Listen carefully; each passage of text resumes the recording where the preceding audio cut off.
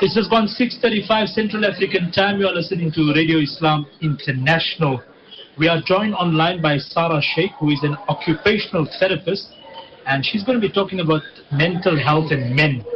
So, research by the World Health Organization has shown that South Africa has the third highest suicide rate of all African countries.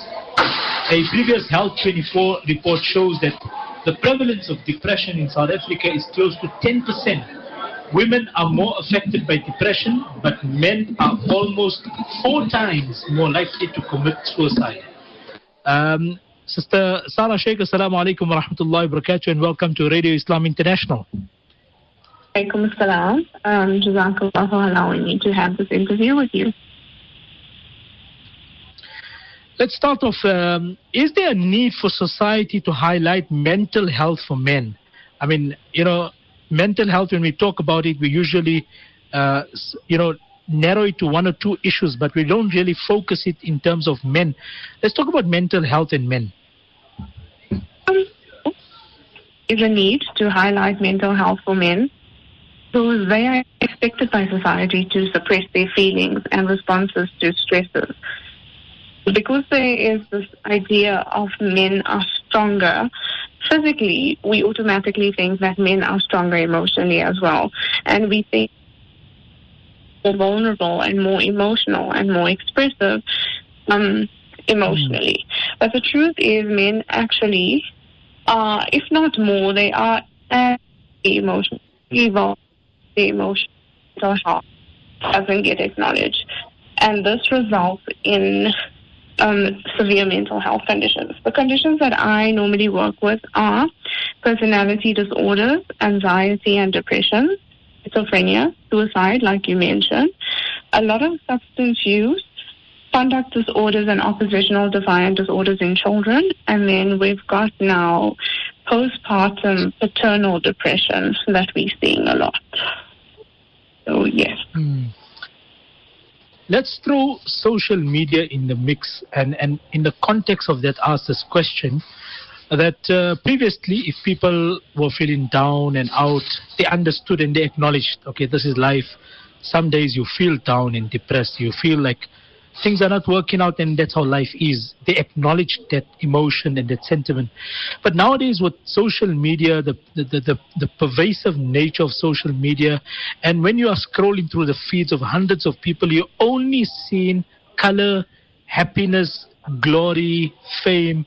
Automatically, you think that your life is miserable, your life is depressing, your life is dull, life has got no color. How has social media compounded the problem?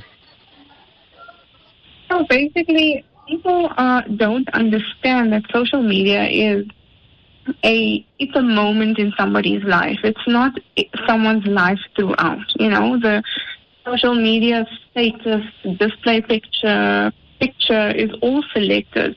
So this basically compounds people it basically pushes men especially to do more because they have this demand from their families and then this expectation from their families that, my life needs to be a certain way because I saw that this neighbor and this friend and this family member is continuously progressing in life, and it actually results in men starting to think about the future more than they should. It's always nice to set goals for your own future, but it becomes unhealthy when you start to think, well, I'm going to retire at 5 million, and my friend who's done something or who is the same age as me is in a successful business and will probably retire with a lot more than me. And that is it's the goal setting that becomes compounded by social media. There's no harm in looking at social media in a certain way, but the problem comes in when the goal setting becomes unrealistic and the insight into life becomes unrealistic. And talking about mental health, men. Yes, can you hear Sister Sarah? Yes, I can hear you. Yes. Let's talk about mental health and men. The starting point is to acknowledge and to be cognizant of the fact you are struggling with something. But so many times the person himself is not even sure what he is dealing with, let alone acknowledging that he has a problem. Mm-hmm. So how do we help people in a situation like this? How do we tell them, how do we make them understand the telling signs? What do we tell them to look out for? How do we make them acknowledge that what's happening in their life is actually depression? So what we tend to do is we definitely get into a lot of insight and self-reflection. If you give them the education, you tell them these are the signs you need to look for in yourself or in a family member, and perhaps recommend. It's always because, mental health is already seen as a taboo in society. When men become associated with such conditions, they are perceived as detrimental to society. So it's a lot about education. For example, you'd have a man with a mental health condition and not many people know about it, or family refuses to accept that there's a mental health condition despite the knowledge they have. And this man will be at a functional level. He will be able to go to work. He will be able to maintain social relationships. He'll be able to realistically and constructively engage in leisure activities. But just as soon as he has an aggressive outburst, he becomes labeled automatically or perceived as having a relapse into whatever mental health condition he probably was seen for, And this results in a society of fully emotionally weak and docile and inexpressive men. So, that's basically the... So, Sister Sarah, what support structures do we have for men in terms of mental health support, awareness, and all that? What support structures do we have? So with mental health, like I said, there's always the mental health personnel. We prioritize our goals by ensuring that they get into a work or productivity program, ensuring that their self-care is important and their social problems are dealt with in an effective manner.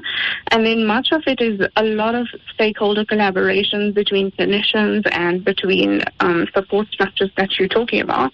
And these support structures include the Mental Health Association. So we've got SANCA for substance use, and then we've got Narcotics Anonymous for uncontrolled tobacco use and other drug-related, gambling-related problems. We've got the rehab teams. We've got ADHD, schizophrenia, bipolar mood disorder support groups and associations available. And then we also have another thing that we tend to ignore is domestic violence towards men.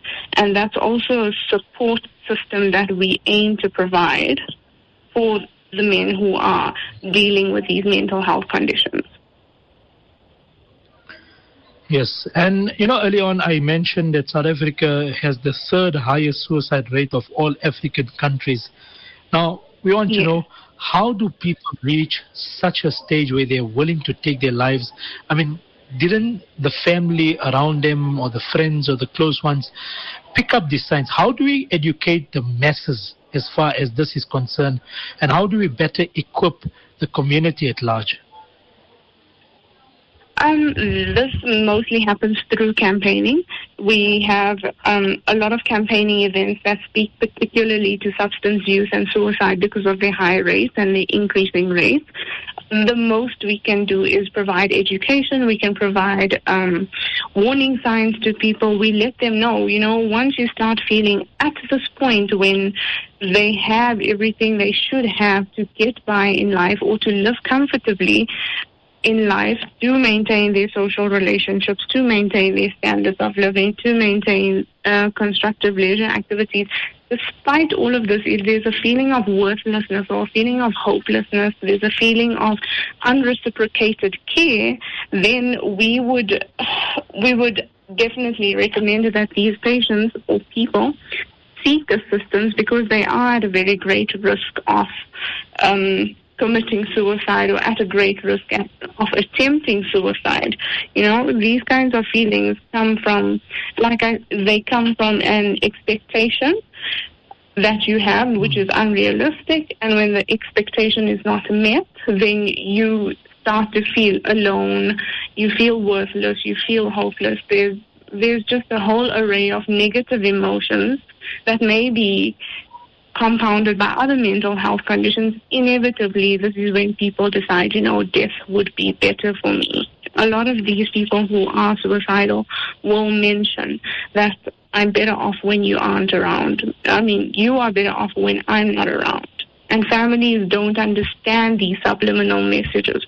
So the best way to do this is to educate families about warning signs, about patients themselves, about their own warning signs, self-reflection, self-realization. 100%. Sister Sarah, thank you very much for your time. Much appreciated on Radio Islam International. Assalamu alaikum wa rahmatullahi wa barakatuh. Wa alaikum salam wa rahmatullahi wa barakatuh.